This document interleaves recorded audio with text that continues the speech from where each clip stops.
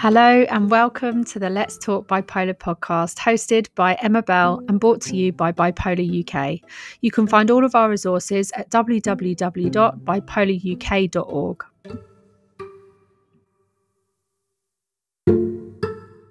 Welcome to this episode of Let's Talk Bipolar. And my guest this week is Mickey Woods, and Mickey lives with bipolar and is diagnosed with bipolar 2, and she is a musician and she is also a mum of one. So Mickey, welcome to the show. How are you? Hey, I'm not too great at the minute, honestly. But that's just how it is, isn't it? We have the ups and downs. Oh, I'm sorry. Yeah, we do. And yeah. It's just rubbish when it's rubbish sure. when it's rubbish. Yeah, exactly. So Mickey, before we get into our chat, could you, in your own words, introduce us to you? Tell us a little bit about you. Tell me. Yeah, sure. So as you said, I'm Mickey. A heads up, I've got a stammer, so if I do pause a little bit, that's why. So I do music under Wilted Flower. I've been writing music for a really, really, really long time, which is always really good. I have a child. She's 3 months old. So it's definitely been interesting combining the two things. I'm 24 and I live in Derby. Thank you. So you got diagnosed 2 years ago, right? Yeah. And can we 2 years ago. 2 years ago, can we go back and can we start from when you first realized and knew that bipolar was part of your life and here to stay, like we all have to realize, which is just rubbish. Yeah. But what was that like for you? It's not great. No, it's not great. It's far from great. What was that like for you? Because I noticed that you said it was whilst you were already in hospital that you received that diagnosis. So can you tell me a bit about that? Yeah. So it was always sort of on the cards. My father had bipolar, and he passed away a few years ago. So it didn't come as a complete shock, and I'd always sort of had issues, but I never really knew what they were. So when I was inpatient, it was for about 3 weeks, and they sort of said, "Yeah, like here it is," and I had mixed feelings about it, sort of as you do. It was nice to know, in a sense that now I could be like, right, okay, so this is what I have. How can I like try to control it as much as I can? But it was also hard because obviously the only experience I had was my dad, and he didn't really get the help. So yeah, a little bit of a mixed bag. So you were already in hospital because you were having a period of being unwell, or why were you in hospital at the time? So I had attempted suicide. Okay. So that's how I ended up sort of there. And it was interesting for sure. It was my first time in hospital, so I didn't really know what to expect. I was just obviously hoping to get answers. And I think it was a really odd time in my life. My partner had just split up with me, and I didn't really know any, because I'd moved up here because that was where she was from. So I didn't really know anybody. So it was a really scary time, but it sort of ended really well, because obviously once I knew what the problem was, I did a lot of sort of like research around it. So yeah. So and before that, so I'm really sorry, you know, I've been in a place where I've tried to take my own life, and it's just such a dark space to be in, and I'm sorry that you've been in these spaces, and I'm, you know, deeply grateful that you're here to talk to me today. So before that, because I talk to people and I say, when did you get diagnosed and know that bipolar was part of your life? But when looking back, when did bipolar really start first affecting your life? So maybe we've gone periods of time without being diagnosed. I mean, was this the case for you? Yeah, so I didn't get diagnosed till I was 22. So before that, I'd always known like that that something was wrong. I'd sort of always had periods of always being high, and people would be like, wow, you're so fun, and and that sort of stuff. And then I'd sort of had the periods of not so fun, and stuff like I'd been self-harming since I was about 16 as well. So I guess I knew that something was wrong. And then obviously with my dad, when he passed away, it was about 4 years ago now, that was when I was a bit like, right, it was kind of really mine, and sort of compare the two. But yeah, I've struggled since I can remember, about 12. So yeah, a long time. Yeah. And it's really I mean, I can remember feeling, me personally, like my life was hard from 11 or so, like, Yeah. and then really when I got to like 14, 15, like, feeling very low and feeling very down, and I self-harmed in my teens, and very difficult time looking back now. I'm 40 now, and I look back at those years, and people around me say, "Oh, I'd do anything to go back and be young," and I think, gosh, I don't think I would actually. No, For me completely. Yeah. for me it was hard. Being young wasn't easy. There was lots of stuff going on at home as well, right? It's not all Yeah. down to mental health. There was lots of things going on around me, but it was hard. And people around me, they thought, I'd do anything to go back to those days, and I think I don't think I would actually. I completely agree. Yeah, I completely agree. It's weird because sometimes I feel like a bit of an alien. Everyone's like talking about it, and I'm like, yeah, no, I'm all right, thanks. I'm all good. I'm all good, thank you. Yeah, I don't for want to sure. do I it think it's again. weird.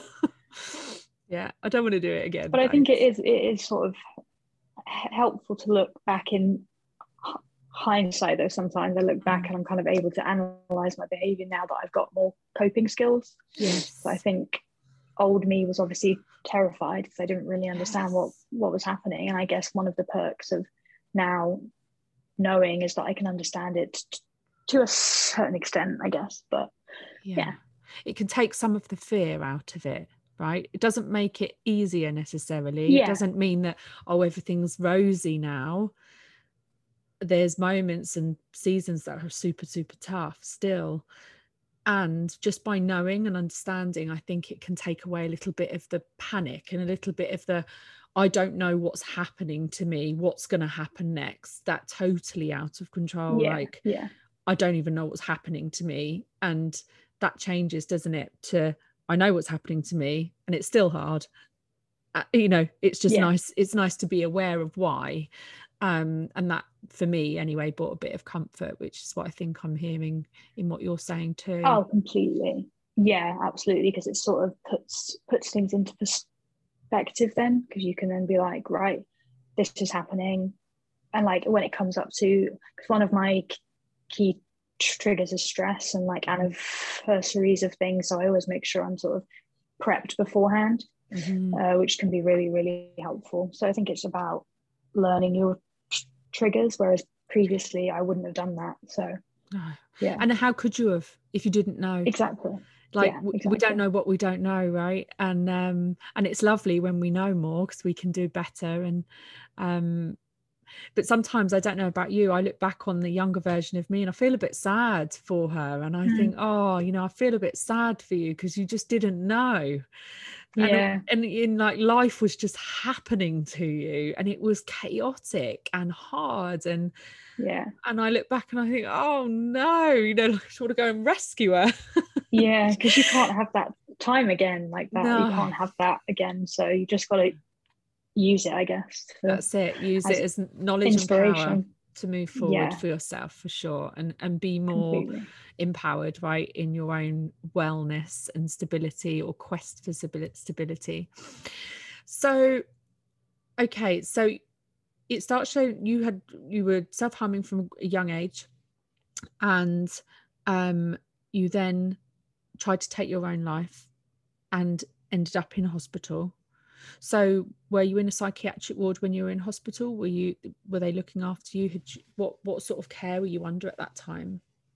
Yeah, so it was a psychiatric ward. It was an acute ward, so lots of people, not enough staff, very underfunded. So it wasn't a positive experience. But then I was privileged to be transferred to a priory, and that was really, really helpful. And that's when sort of I got diagnosed, because like in the acute ward, it's I don't know, it's just like it's mad. There's just so many people that it's very difficult to give people personalized care. So that bit was really scary. But then when I got sort of transferred, things became to be a little bit more clear and not as hard. And when you were diagnosed, and I'm so glad you got that diagnosis fairly swiftly. When you were diagnosed, how did you feel? A lot of things. I felt relief, because I'd sort of known, not completely known, but I'd had my sort of suspicions for a good few years. So it was quite relieving in that sense, but it's also absolutely terrifying because it's not something that can be cured. So I think that is quite scary in itself.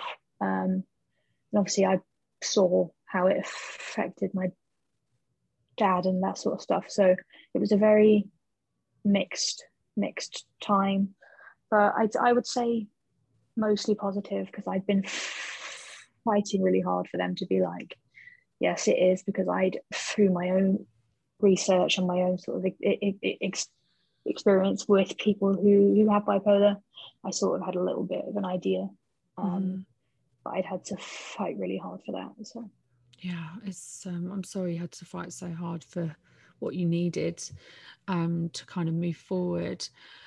And then what did they give you medication? What was your care plan? What did that look like once you'd received your diagnosis?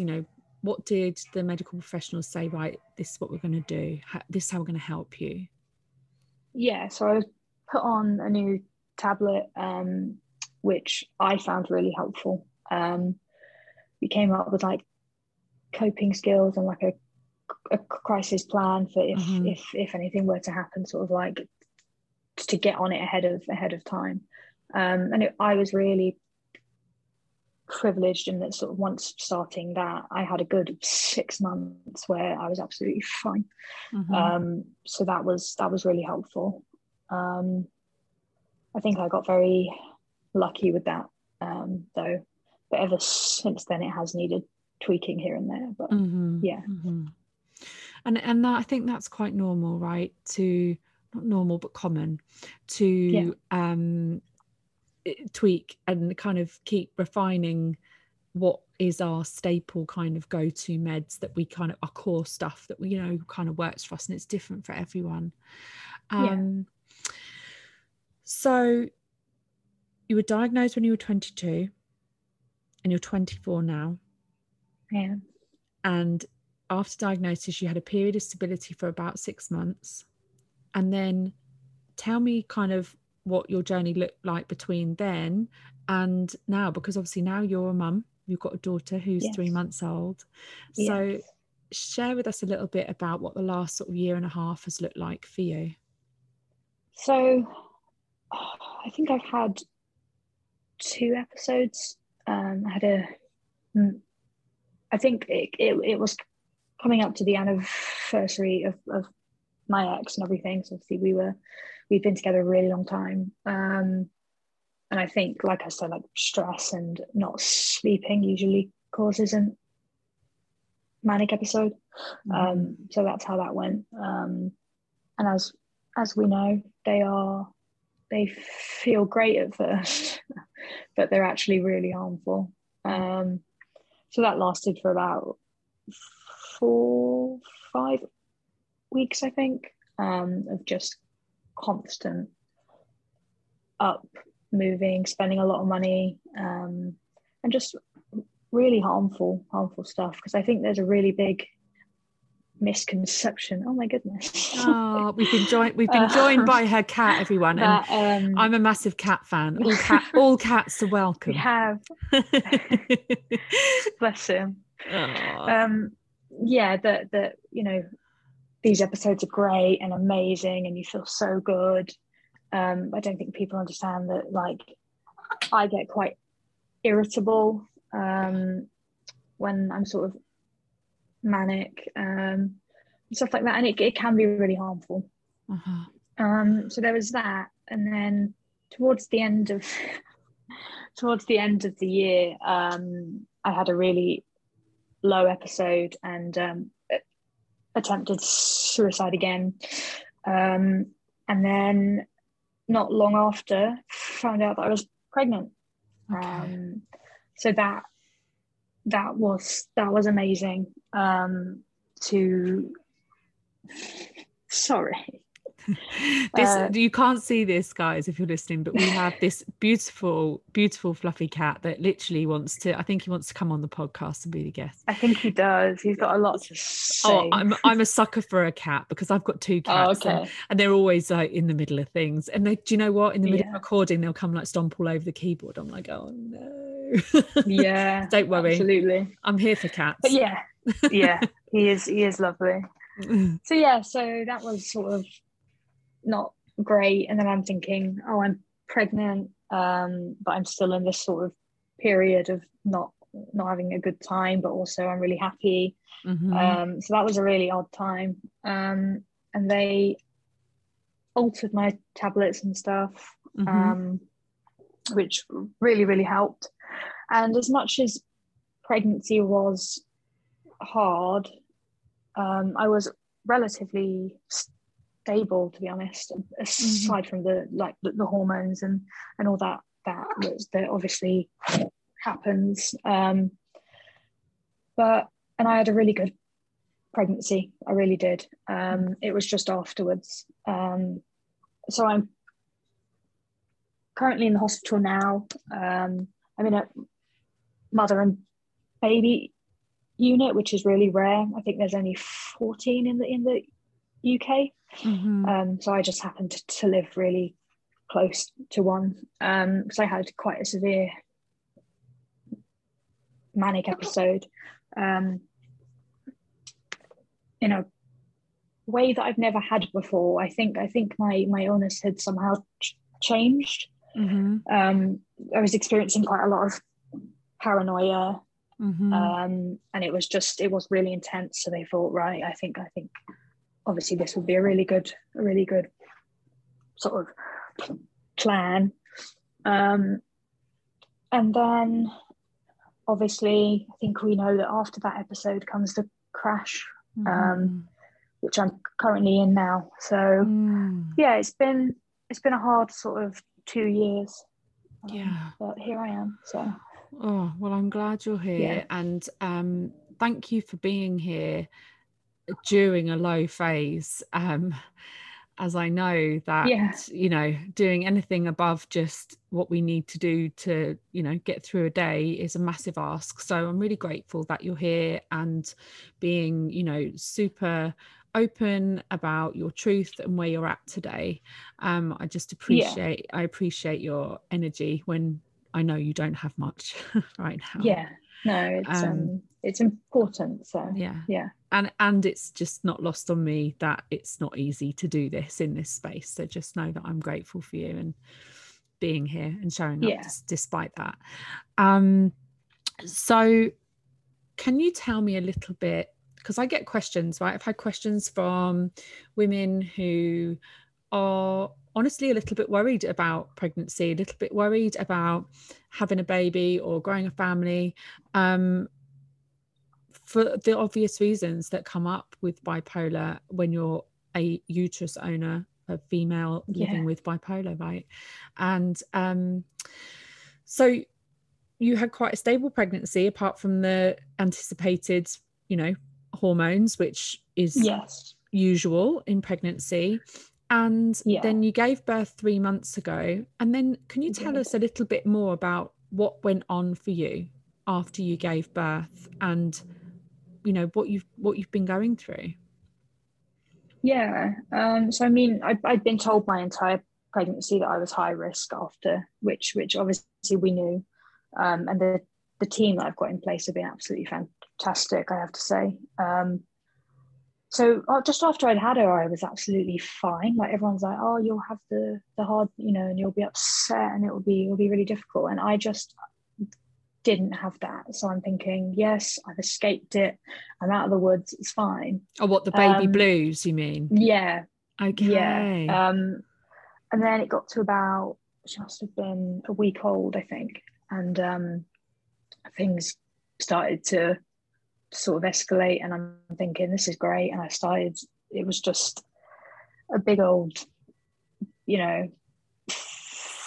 thing where it started off really slowly.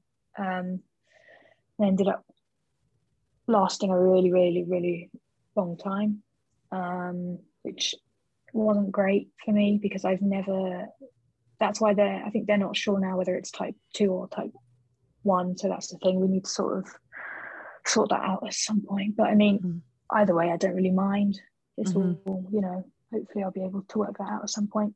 So yeah, I was just very irritable, very paranoid as well.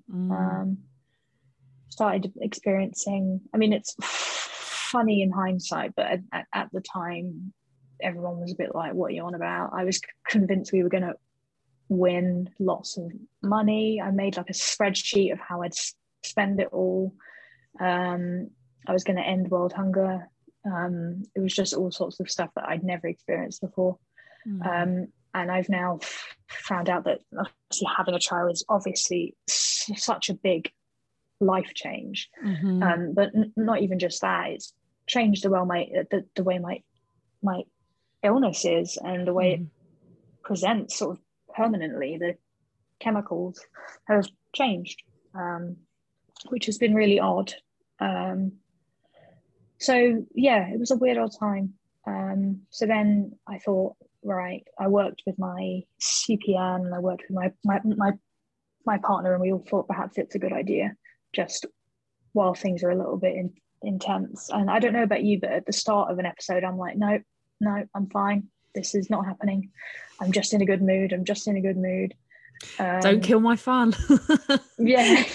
Don't bring me down. Completely. Don't bring me down. Completely. Why can't you just be happy? I'm happy. So I am hard at the start. Apparently it is hard, because I'm like, everything is fine. Stop it. So it did take a while for me to go, yeah, okay, let's go into hospital. And then what was that for you? Because I'm always curious about that. I mean, I'm now 10 years on from being diagnosed. I think I fight the truth of my symptoms less. Yeah.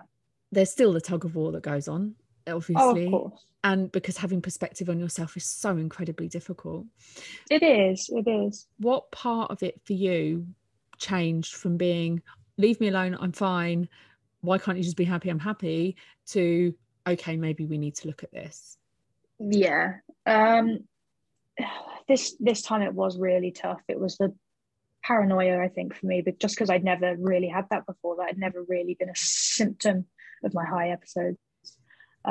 So I would be like, I was staring outside in case somebody took my car, and all sorts of stuff like that. And I think it wasn't just my partner, it was also my care coordinator and like family and friends. And because all of those people were like, look, we know that you think you're having such a good time, but we think this is happening. And I've sort of learned over time to trust those people over me. But that did take a long time. But I'm glad that I am at that point now. And that 'cause it requires helps. trust. That requires trust though, right? It does. And that can only be built over time. That isn't a one-time thing. You know, it's something that It's I not. feel like we go through and we think, you learn who's your trusted person, who can see me better than I can see me when I can't see me.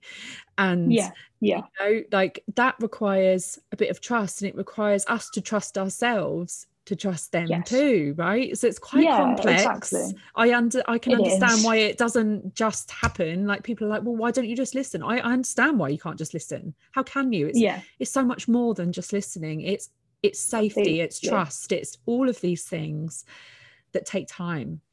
So I love that you have your key people that you think, yeah, Yeah. I know that they know me and can see me Yeah, when I can't see me.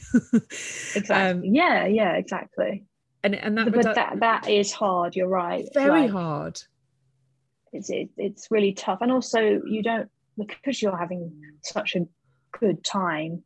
It's always like you're always like, no, no, no, no, no, because you want it to not be the case. I think sometimes perhaps it does click in my brain, but I don't say anything because I'm like, I'm having such a good time. I've just had a horrible time. Let's just Yes. ride it out, sort of thing. Yes. And then yeah, it hits me, and then comes the low, Yeah. uh, when there's a big stress. So obviously, when I went into hospital, that was such a scary, stressful time that I just instantly went the other way. Um, and I'm still there. So it is tough. It is tough. Yeah. So your baby was how many weeks old when you went and got help and went into the unit? She was about 2 months. Okay. So it's Yeah. been about the last month for you? Yeah. Yeah. So it's been tough Yeah. that month. Yeah. And so you've been in and you're on a home visit at the minute right now as I'm talking to you, is that right? Yes. Yeah. Yeah. Yeah. Yeah. And you're in the mother and baby unit.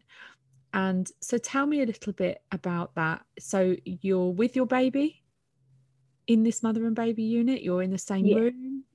And Yeah. Yeah. tell me what that looks Yeah. like and how it's feeling for you. I can imagine, I can only imagine, because it's not been my experience, that it's super hard. And I really hope that you're getting support in there that feels supporting. So can you tell me a bit about that for you? Yeah.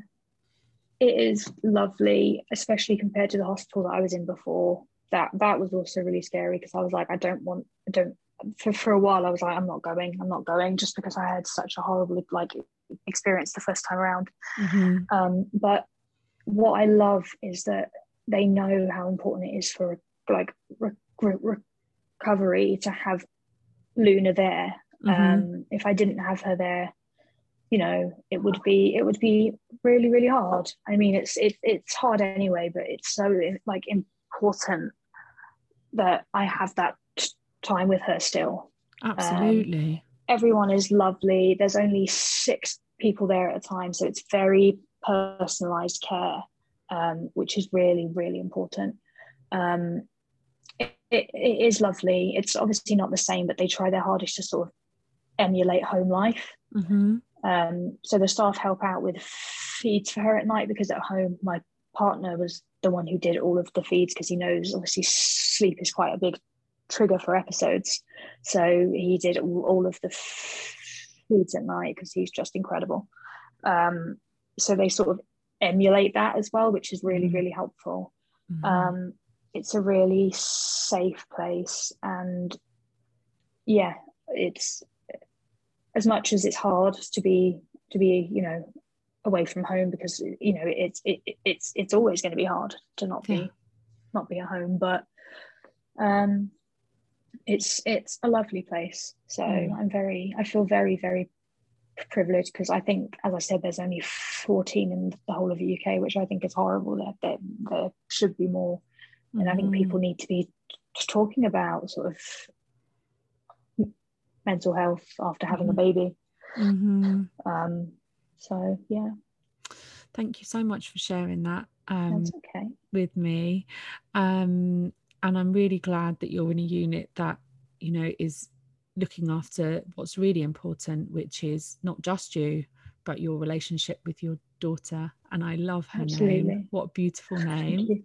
Thank you. It's a beautiful name.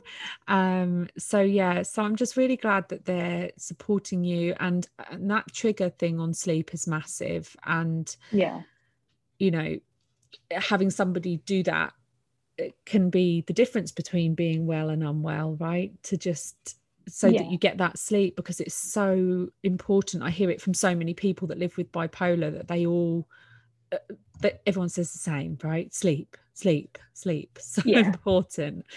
It is. So Mickey, before we kind of wrap up this recording with you today, can you tell us a bit about your musical side? Because I know that you use music and create music, and it's part of your way of coping and living with bipolar. So tell us about this wonderfully creative side of Mickey. Yeah, so I do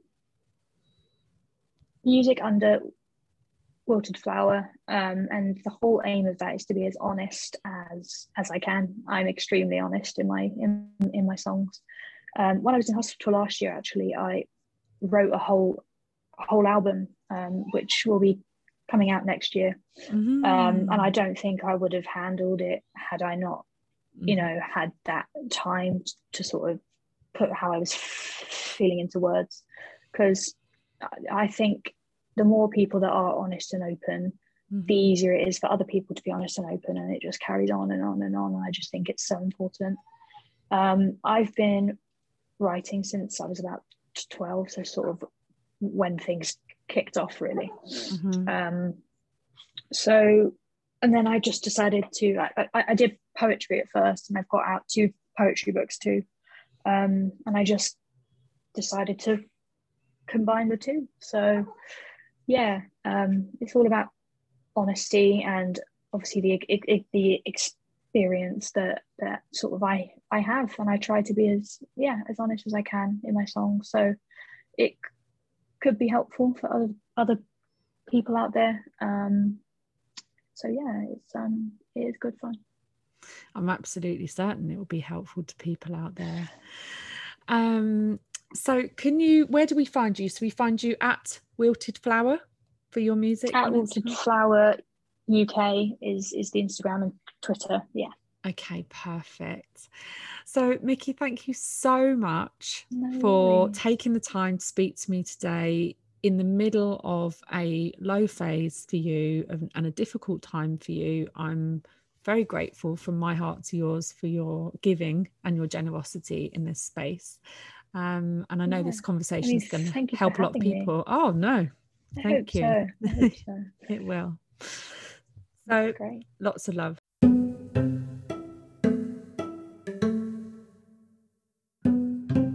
Thank you for joining us for this episode of Let's Talk Bipolar, the podcast brought to you by Bipolar UK.